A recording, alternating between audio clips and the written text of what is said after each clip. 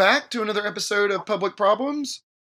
Here, yet again, I am with some Bush School students who spent a semester working on a research project, and they tackled what I think is a really interesting topic that I was able to learn a good bit from them. But before we do that, I'm going to give the group members an opportunity to introduce themselves. We are down one individual, Mr. James Baldwin. He may join us. But in the interim, each of the group members, if you would, please introduce yourselves. I'm Carolyn Smith. Good afternoon, Christian Pinero. I'm AJ Leinberger. And I'm Edgar Messina. Excellent. So let me begin by saying thank you to the group for your work. I think this is a really interesting and certainly appreciated or underpaid attention to topic. So I'm glad that you brought this topic to the forefront for this project. And the project really is talking about American colonial territories and their lack of representation. And I think this is a really interesting topic, but I'm curious as to why it was the topic you went with, given that you could study anything that you like. Why was it that you picked this particular issue of voting rights suppression in America's colonial territories? Well, to start off, I think, we all agreed that this was also an issue that's not very known, as you mentioned, Professor. And it kind of hits home for me because I am Puerto Rican, so my parents have always ingrained to me to, know your culture, know your background. And growing up, in high school and undergrad, in my history courses, we never really talked about this side of the history. We always kind of, broad brushed through the Spanish-American War and just never really, what happened to these places that got colonized and what today. So, going back, I thought this is a great topic to do for our second paper, and we kind of got unanimous consent from everyone. Yeah, it's amazing how much, so I grew up in the state of Georgia, and how much this is just not something we don't talk about the fact that we have colonies and that they don't have the same voting rights that people not in the colonies do. And so I'm glad you're drawing attention to it. And also, sorry that you didn't have the same voting rights as the rest of us and your families. So hopefully drawing some attention to this might help remedy that over time. So, well, luckily I was born in the United States, but okay, all right, fair enough. There are others who are less fortunate. Yeah. All right, so let's dive in. What's going on here? What voting rights do individuals in America's colonial territories not have? I mean, what's the underlying issue here? So I think where we kind of started out when we were discussing where we were going to go and what direction we were going to head when we were analyzing this problem is just first we identified all the U.S. territories that have permanent residents, and so there's 5 of them: Puerto Rico, Guam, the Northern Mariana Islands, American Samoa, and the U.S. Virgin Islands. And all of the residents actually in these territories are considered United States citizens, except for those that live in American Samoa. They're considered United States nationals instead of citizens. But they have the opportunity to apply for citizenship if they choose to do so. But they are not represented in the House of Representatives or in the Senate. Puerto Rico does have one delegate in the House, but they do not have voice or vote. So it's really kind of how patronizing. You're welcome to come in. Yeah, you're welcome to come attend, but you cannot participate. But we also drew comparisons to the size of these territories with regard to the population. So there's almost 4 million people living and residing in these territories, which is more than the 6th least populous states in the United States. And so there's almost 4 million voices that are never heard in their federal government elections. So we felt it was very, very big issue. And also probably the most noticeable thing is that they can't vote in presidential elections, obviously. Mm-hmm. And what's interesting is that a lot of them have similar historical backgrounds. So a lot of them started out as naval bases during the Spanish-American War or one of the world wars. and that's what kind of piqued the United States' interest in these areas. And so when they first started out, they all started out essentially as like naval bases run by the U.S. Navy, and so in turn, they had a lot of people essentially like from those areas enlisting in the Navy, enlisting in the U.S. military, and it's kind of sad that they don't, like, a lot of them served, a lot of them are veterans, and they have no say in determining their commander in chief. Yeah. And other major elections that they feel like they should be a part of. Yeah, it sounds a lot like the rallying cry of the original American colonies, right? Being taxed and having to serve under the jurisdiction of a government that doesn't represent you, that you don't have a voice in, which was one of the core kind of reasons for the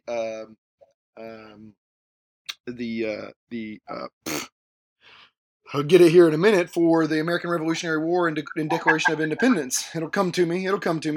And so it really is kind of wild that, given that is the U.S.'s history, that we still have people that are American citizens that's voices aren't heard in the federal elections. So let's walk through, Edgar, you mentioned some of the history, and maybe other folks can jump in here. I assume the history across these territories is a little different, and in the report you lay out the historical background of each of these 5 territories. So maybe walk me through a little bit of the historical background of Puerto Rico, Guam, the U.S. Virgin Islands, American Samoa, and the Northern Mariana Islands. So with Puerto Rico, they were inhabited and habitation started like in early 15th century by the Taino and the Arawak natives. Mm-hmm. And eventually in 1493, Christopher Columbus came and colonized it. It was colonized by Spain from that point on, all the way until the Spanish-American War in 1889. And they didn't become, like, that's when, again, the United States came in, and it wasn't until 1917 through the Jones-Chatsworth Act that they became official U.S. territories and were granted U.S. citizenship. However, their citizenship is statutory, which means that the citizenship is granted by an act of Congress, and so their citizenship and freedom is not guaranteed by the Constitution and can be taken away by a simple vote from Congress. And moving on to Guam. Guam was started being colonized in 1668 by the Spanish again, led by Father San Vitores. And that lasted until, again, the Spanish-American War, where the American warships seized Guam. Guam was originally a part of the Northern Mariana Islands, and when the United States seized Guam specifically, and they became the prime location because, like, for an advantage in the war, because it was between Hawaii and the Philippines, and for that reason, the president at the time, which is William McKinley, decided to claim it and make it a major naval base. And it wasn't until the Treaty of Paris that gave the United States political and civil rights. Well, the Treaty of Paris is where we kind of get where they became part of the U.S. territories, and it says that political and civil rights of the native inhabitants will be determined by Congress again. And in 1901, the people of Guam started expressing their satisfaction with the United States and sending petitions and letters to Washington, D.C., describing the regimes of the military government, because as I mentioned before, since they were originally just naval bases and used as naval bases, their entire little areas and territories were run by leaders of the Navy, and so they didn't really have any like governing powers at all. And so eventually they got tired of it, and so they were 2/3 of the entire population signed a petition argued that the Guam be placed under civilian rule. But the petition didn't pass, and then eventually it died out. And it was until 1950 that Guam finally gained some type of like formal governing documentation, and that was the Organic Act. The Organic Act gave the citizens of Guam U.S. citizenship, but the territory still lacks self-governance because the governor was appointed at the time, and the act pretty much set up the entire government system as well. Yeah, one of the things about Guam that I noticed in your report that I thought was really interesting, and also just so like reminiscent of imperialism, I suppose, is that Guam has more people enlisted in the military than any other state, and yet those citizens are not allowed to vote for their commander-in-chief, which seems just so imperialistic that it's amazing to me that it's allowed, right? Mm-hmm. And if you think about it from a military strategic point, like being close to Asia and that part of the world, it is a very strong, military. Of course, military is one of the dominant things in the United States in terms of ideology, so we want to make sure we have that power. But as you mentioned with veterans, they have the closest base is Hickam Air Force Base, which is in Honolulu, Hawaii. That's the closest base that people from Guam, veterans, if they wanted to get like health services or veteran services, have to fly there. And that's like their only place to go to. That's the closest location because they don't have any resources themselves. And, for those who don't have the means to just pack up, and get a plane trip to Hawaii, to get medical care, which is probably going to cost you several hundred or several $1,000s anyway, is very disproportionate. And is the case, is this pretty similar for the U.S. Virgin Islands, American Samoa, and the North Mariana Islands? Is there anything that's more unique to those territories that are making them different from Puerto Rico and Guam in terms of their access to voting representation? American Samoa is definitely the most unique one because, as Caroline mentioned earlier, they're U.S. nationalists. They're not actual citizens. So essentially, they're not born with citizenship. The only time that they are born and considered citizens is if they have one parent that's already a U.S. citizen. And then, if they're not, then they have to go through the entire citizenship process, just like any other foreign national person would have to undergo. And they're not treated any differently. They still have to pay all the fees. They still have to go through the entire process as if they're not in a U.S. territory. So that is really disheartening to them. Like a lot of them feel like they're second-class citizens because they have to go through that. It's they're kind of saying oh yeah, you're U.S. territory, but you're the only ones that are not U.S. citizens. It's kind of so there's a lot of controversy in that area in American Samoa because a lot of them are like, well, what's the point of us being a part of the U.S. territory if we can't enjoy anything that America has to offer? Yeah. So there's half of them say that they want independence from America completely, and then the other half are saying that they want to just be an actual state of the United States. I would say, with that exception, that Samoans are U.S. nationals, it's pretty similar across the board for all the territories. That it's a lot harder to get services and representation. So I would say it's pretty similar across all the territories, minus that. And for just another caveat for American Samoans, they can't go back and forth from the United States to American Samoa. They lose their rights once they leave the United States. But if they were to come back to the United States, then they get all the citizens' rights back. So it's kind of picking and choosing based on location, geographical area where you are, that you kind of you earn your rights when you get to land, and then you leave, and then you lose them when you had it before. And there's not a strict policy or any legislation that deems this black and white. It's always just been up to the. I really don't like these things. It's so really interesting to research for sure. Yeah, I grew up in Georgia, which is one of the original 13 colonies, And so it's like all this history that we learned growing up was all the battles fought for the ability to represent yourselves and to be own independent citizens. And so this is just such an anathema to my, what I was raised with thinking about America is that we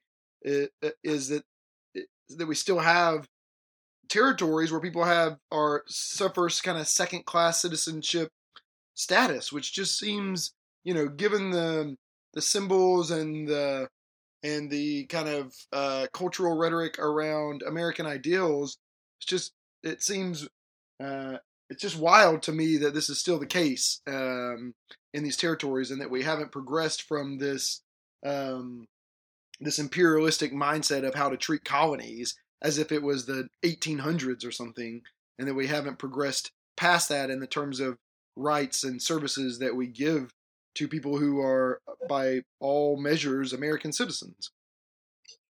So you cover some of the cases on this, which are called the insular cases. So what have been what are insular cases, I guess, first? I'm sure it's probably not clear to listeners what an insular case is. And then walk me through maybe a couple of them as examples of why they're important in this issue.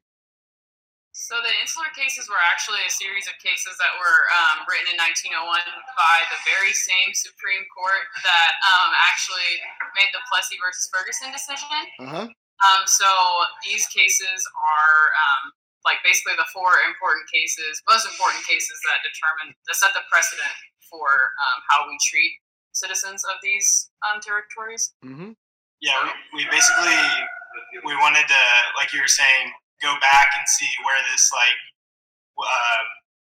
where their status came from, and basically it could be traced back to these cases where their real status became apparent. But yeah, some of the important cases so the first one was in or a lot of them occurred in 1901, and a few were some years after, but the main bulk of them occurred in 1901. But that's what's also, again, so frustrating about it is, we trace it back to these cases that happened in 1901, and the effects of them are still seen today. But yeah, we basically, when looking back, these cases were the reason for the status of these territories. But anyway, the first major case was DeLima versus Bidwell, and that was in 1901. And so this case basically concerned the DeLima Sugar Importing Company, and they challenged a tax that was levied on imports from Puerto Rico was invalid because Puerto Rico is now a U.S. territory. And the Supreme Court actually ruled in favor of DeLima, basically on Puerto Rico's side, stating that taxes were prohibited on exports from one part of the U.S. To the other. And it was a 5-4 decision, so it was pretty close. And Justice Henry Billings Brown was basically the deciding vote, and he's famously wrote on Plessy versus Ferguson, and he, as you'll see in other insular cases, becomes a crucial vote. So yeah, it was a 5-4 decision, really close, but on the surface you would think, that ruled in favor of Puerto Rico. So, from that point you would think Puerto Rico is on a track to get full status, but then comes Downs versus Bidwell, and that occurs right after DeLima, and it's basically in direct contradiction to DeLima, and it similarly dealt with taxes levied on imports from Puerto Rico, but the difference between the two cases was that Congress had recently passed the Foraker Act approving those taxes. So Downs, who's on the side of Puerto Rico, was basically expecting the same kind of precedent to stand from the DeLima case. But instead, this Supreme Court held that Congress possessed valid authority to levy this tax. And Justice Henry Billings Brown, who was in the majority for DeLima, actually essentially flipped for this one. And he said Puerto Rico was a territory pertinent and belonging to the states, but not a part of the United States within the meaning of the revenue clauses of the Constitution. And this language kind of gave way to what was going to be called the doctrine of territorial incorporation. So basically, this case, separated incorporated territories from unincorporated territories, and incorporated territories were described as like full members of the American family and likely candidates for statehood, and then unincorporated territories were seen as like foreign in the domestic sense, which was the language they used, which is pretty vague. But from this perspective, basically how the Constitution would apply to a territory was based on its status, incorporated or unincorporated. So this is why this case was really important. So building from those two, I know that you cover a couple more in the report, but what is, there's a couple more here, which we'll just highlight real quick, are Gonzalez and Williams in 1904, Dorr versus U.S. in 1904, Balzac in Puerto Rico in 1922 is kind of how you round it out in the report. But give me the broad takeaway. What are the implications for these territories once you kind of work through these insular cases? So, yeah, when you basically take like the DeLima and Downs decisions, for example, when it's taken together, kind of represents the notion that unincorporated status can be utilized in different ways by the U.S. to achieve its goals. So they're basically saying it's up to Congress to decide what the status of this is. So they were saying Puerto Rico, for certain purposes, was more like a state, but then for other purposes, for example, some of the language they used was that the U.S. territories were inhabited by alien races and might not understand Anglo-Saxon laws. So it basically...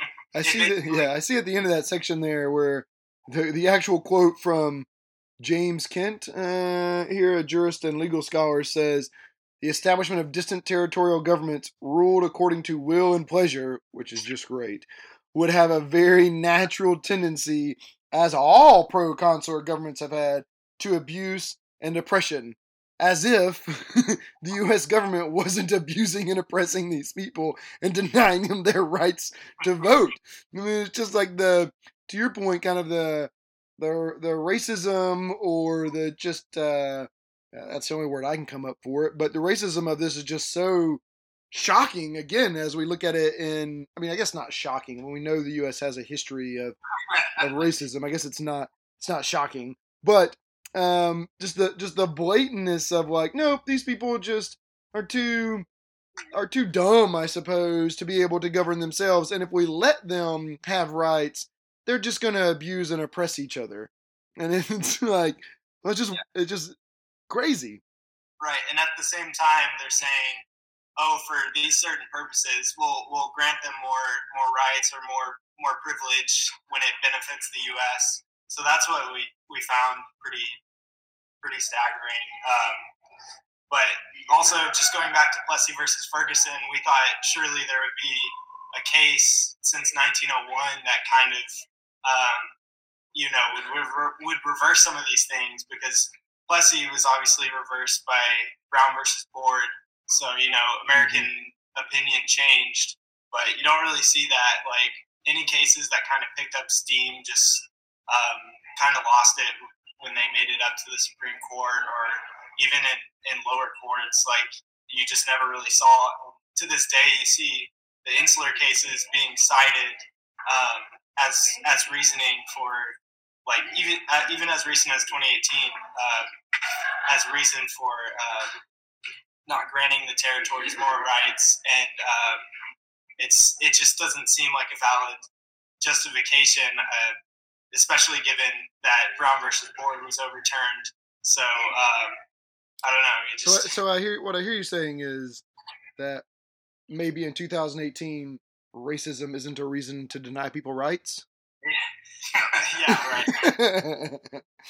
All right. Well, let's keep moving because I think we've made the point that these territories are treated differently in a very old school, what we would hope would be old school, although it turns out maybe it's not that old school, imperialistic mindset. What effect has this had on the actual territories and their social structures? You know, and a few different things. The first one being here taxation, but how has this played out in actually kind of harming, I suppose, the social structures of these colonies or territories? So James is here now. Hey, James joined us. Welcome, James. As we're recording this, it is November 5th. It'll be a little time before this is published, but there are a few things going on and around College Station today. So you are forgiven for being late, sir. My wife actually is also caught up in the traffic of today's goings on. So welcome, and let's dive right into it. Okay, thank you. Well, some of the implications that we sort of found, or some of the problems with social structure that we found in those territories are, for one, in Puerto Rico, you will see a lot of poverty as far as like social structure, just because one example would be the debt being bought up by certain businesses buying up the debt, and then those countries not being able to pay the debt back. But since they're not states, they're not able to file for bankruptcy. So that sort of puts the states in sort of an indentured slavery mode, because they have to continuously pay back debt that they can't really make enough money to pay it back for. Another thing is that majority of those territories were used originally as military bases. So they originally started off as being ran by the Navy or being ran directly by the president or by some type of military section. And so the people didn't have a lot of say-so in the way the government is actually formed or the way it runs. As far as development of a workforce and development of the economy, they can't really develop an economy or anything because they're subject to the minimum wage laws and the work laws of the United States. But they don't really have a say-so, so they can't really pay people more, if that makes sense. Mm-hmm. Just an important point about taxation, there's a lot of, I guess, federal funding that is pretty, that's handed out to states pretty, like, normally, but, like, for example, Medicaid given to Puerto Rico is capped, and Puerto Rico and other territories too, they don't pay income tax, but they pay other forms of taxes like payroll taxes and business taxes, estate taxes, and so on. So they do contribute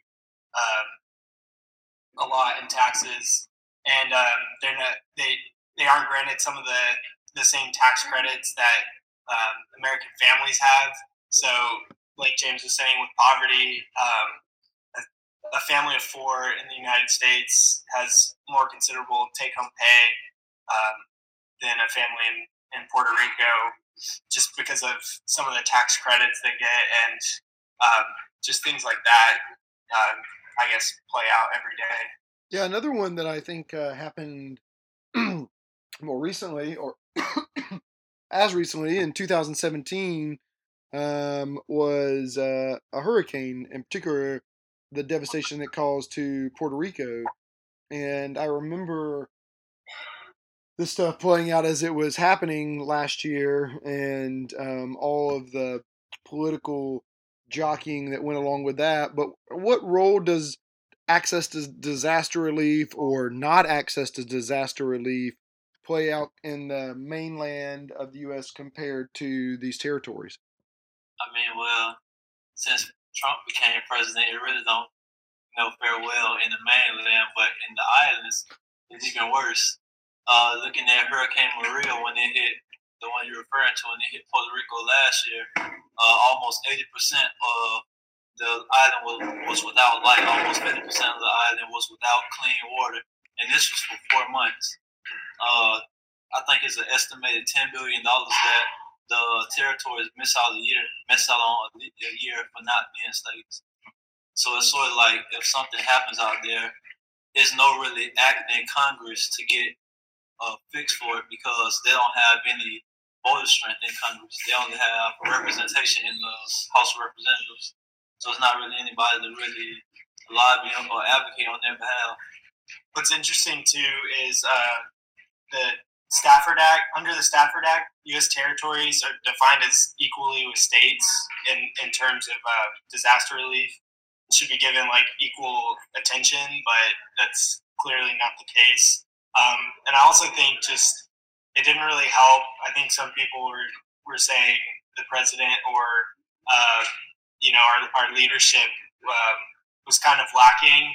And I think in terms of the response to Maria, it kind of also not just didn't get the disaster relief they needed, but I think it kind of reinforced a second class status, at least in some people's view, that we're gonna help the mainland. Yeah, the fact that they don't get priority like you can have a tornado in Nebraska or a flood in Louisiana, and that would carry more weight as a first response move than a major storm that would hit Puerto Rico or a different island because of their states. And I think that we're doing, as citizens collectively in this country, we're doing a disservice to those by picking and choosing which, natural disasters we think are more important. Especially because, instead of advocating or trying to get support or trying to, conjure up some help, President Trump just said, well, you guys just mismanaged your budget, so that's not my problem. Yeah. Which, under the Stafford Act, really doesn't hold. Mm-hmm. And then, I think it speaks to a larger problem being they are territories, and territories fall under the jurisdiction of the president. The president isn't elected by individual in the territories because they don't vote in presidential elections, so he really doesn't have an incentive or any motive to accommodate them. He's going to accommodate people who he thinks are going to get him reelected. Yeah, I think that's a good point, and it builds on a comment or a section in your report where you talk about the implications of inequality, and you have here where you mentioned that in 2017, Puerto Rico held its 5th referendum on whether or not to join the Republic, in which 90.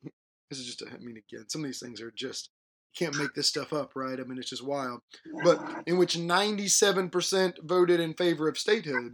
So why can't these territories get statehood if they want it? What's going on here? Okay, so for them to gain statehood, them as U.S. territories is something that's a vote act of Congress. So it's sort of like the Voters' Right Act that it can be gutted with just one vote in Congress. So thinking about that, it's not a constitutional commandment that says that they have to be states. So they're not protected by the Constitution. Back to your question. For them to become states, it would have to be bipartisanship.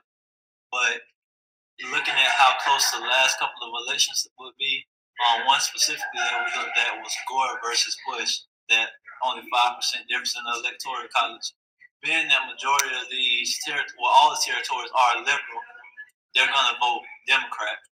So it's never going to be a bipartisan vote that says that they want to become states, because if they became states, it would shift the power structure to mostly Democrat for the next couple of years until Republicans can build a base in those territories. So good old voter suppression rears its head again, huh?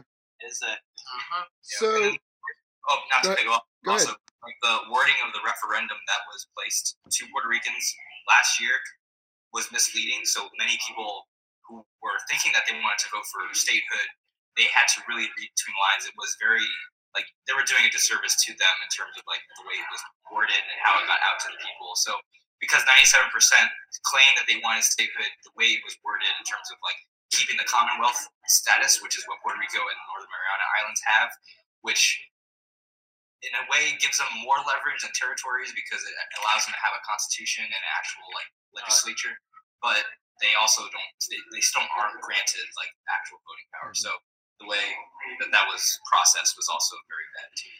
And another thing, we sort of looked at the Electoral College. If you go down to the addendum, it shows the number of voter strength. The number of electoral votes that each state has, and it shows the impact if the 5 territories were made states and given electoral votes. Each state has to have at least 3 because they have 2 senators and 1 representative. So what we did was we took the states with over 30 electoral votes, and we took 2 from them. The states with 11 to 29 electoral votes, and took 1 from them. And then we divided those, and the states with under 10 electoral votes, we left those the same. And we transferred those extra electoral votes and gave those to the territories. So Puerto Rico, you see, it has 7 electoral votes. That's sort of the average amount of electoral votes that a state that we have in the union currently would have. And then the other 4 territories, we have those with 3 electoral votes. But you can sort of see a decrease in some of the states that would have voted Republican, and an increase in the number of electoral votes the Democrats would have had.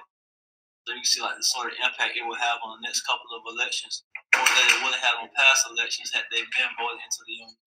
And for that piece in political demographics, it makes sense that the Trump administration won't move forward because Puerto Ricans they always tend to vote Democratic. So in a Republican-led president, in Congress, they would be failing themselves if they were to allow them to become a state because that risks them losing their party affiliation, which, of course, runs the country these days. Is what side of the spectrum you fall on. And to be fair, too, excuse me, some of these cases or referendums happened during the Obama administration too, but Congress never really took action or no one really just did anything about it. So while there is some partisanship at play, I think it's also a bigger issue of just no one is paying attention to it, and it's just kind of an issue that's continued. Yeah, so even under Democratic control, it's not like since 1901 the Democrats have done much to change this either, right? All right. So, walk me through then what we can do about this, or what your recommendations and solutions are. I think we have a little bit of a political gridlock that seems hard to overcome, or maybe just a political unawareness. Maybe since this has played out under both Democrat and Republican administrations, that it's something to do with political gridlock and something to do with just lack of care, I suppose. But what might we do to go from where we are now to a better situation for these territories? So we identified what we thought would be the 3 key policy dilemmas that we felt were the most important. And so these come from the existing laws that were granted during the insular cases that we use as precedent. The first is that cases limit territorial residents from fully expressing acts of civic engagement, which would be voting. These cases institute the archaic idea that democracy and colonialism are fully compatible, and that these cases allow the notion of racial superiority to not only be utilized but acceptable. So our 3 proposed solutions, attack and basically just tackle these 3 policy dilemmas.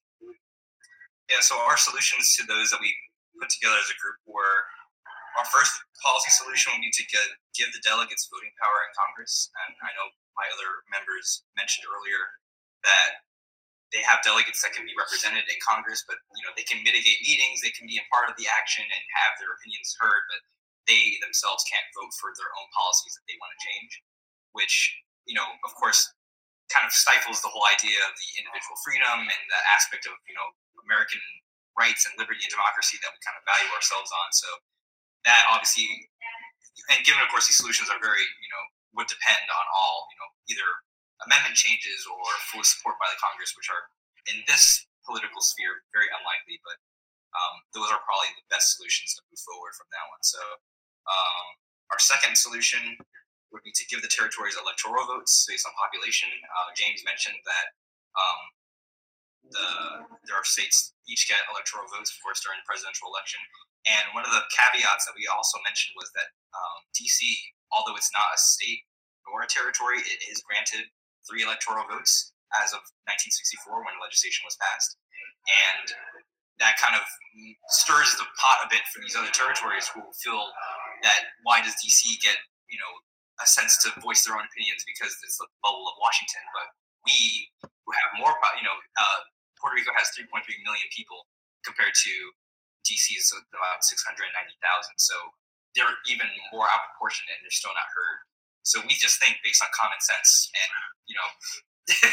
the continuity of the United States that giving them at least 3 electoral votes should be substantial enough. And that doesn't even have to change because DC has always had 3, and that's just their precedent, no matter how much their population increases. So we can also give that same kind of feature to these territories too. And then our final solution was probably the one that goes all in: enact statehood or independence of territories upon if they're agreed upon the residents. So we want to take in consideration that the opinions and the mindset of these territory residents are going to be valid. We don't want to, demand that they become states or independent if they don't want to, but if it suits their economic needs, if it suits their political voice, we think that could be an option for them to do so. And we've seen, as we mentioned, Puerto Rico and Guam having a history of passing referendums. So hopefully if they can move forward, the Northern Mariana Islands, American Samoa, and Virgin Islands can follow suit eventually if they can see the trend. Just something I wanted to add on to that too is that you don't really see anything happening on like Congress would be the one to if states were to have a referendum and vote on being a state, Congress could get it through, but you don't really see them saying like, hey, here's what we want from a state. So I think it's an interesting case to make too that Congress could say like, hey, if we want you to be a state, like here's what you should do. Like I think that's another angle to look at it because that's never really happened. They just cite the insular cases and kind of leave the territories in limbo between independence and a state. So I think if they had a clear hey, this is what a clear saying of hey, this is what we want to become a state, then you can imagine some clear guidelines of here is the process for becoming a state. If this territory wants to become a state, you need to have a referendum that's passed by a supermajority, and you need to do X, Y, Z type things. Doesn't seem like that would be super complicated to come up with. All right. Well, this is an interesting one. I really appreciate your research here, and often, maybe not too often, but occasionally these reports get me a little fired up, and as you can see tonight, this one has me quite frustrated about just the blatancy in which this is in contradiction to American values. So, is there anything that we haven't covered yet, or that we haven't mentioned in the project or in the report yet, that you think is important to leave the listeners with? Well, I would say the fact that your reaction, that you get fired up with this conversation, I think speaks volumes to what can happen to the majority of people in the United States who don't know about this issue. And, the first step of solving a problem is recognizing there is one. I think the fact that this is so muddled in back of people's minds, they're not paying attention to territories. It's the last thing they want to talk about. Mm-hmm. And I think facilitating this conversation and just making people aware would hopefully start people paying attention that these people are also, they're not just citizens, but they are human beings too, and that we need to treat them with the same rights that the United States has been founded on. Yeah, I think when you start from a place of these are our American values, and if you just, I think it could be appealing to a lot of people if you just say hey, here's what we think should happen with these territories, and we think this precedent that we keep citing is outdated and doesn't align with our American values, but here's a solution that may. I think if you just make the case and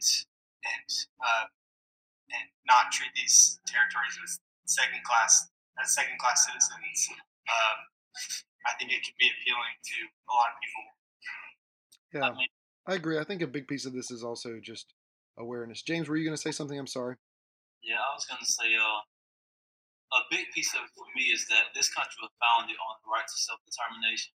And as like we move forward, we went through civil rights, and you see African Americans, their fight for self-determination. I think now it's time to take the next step into giving what we call U.S. nationals or that's from these U.S. territories their right to self-determination. Like the United States doesn't have the right, like even amongst the states in the United States, they pretty much do what they want outside of like federal government handing out certain mandates for us to stay a union. But these territories deserve the same rights. Like you just said, Puerto Rico has over 3.3 million people. It's collectively, they have over 4 million people. That's more than the population for over 21 states. So why shouldn't they have the same rights, or why should their rights be ignored? Yeah, it seems like a pretty clear-cut case in line with the Constitution and American values. To me, I mean, it doesn't seem like there's a lot of ambiguity about this, and practicing colonialism in 2018, particularly given the U.S.'s own values. So, okay, team. Well, thank you so much. It's been great talking with you about these things, and thank you so much for your work.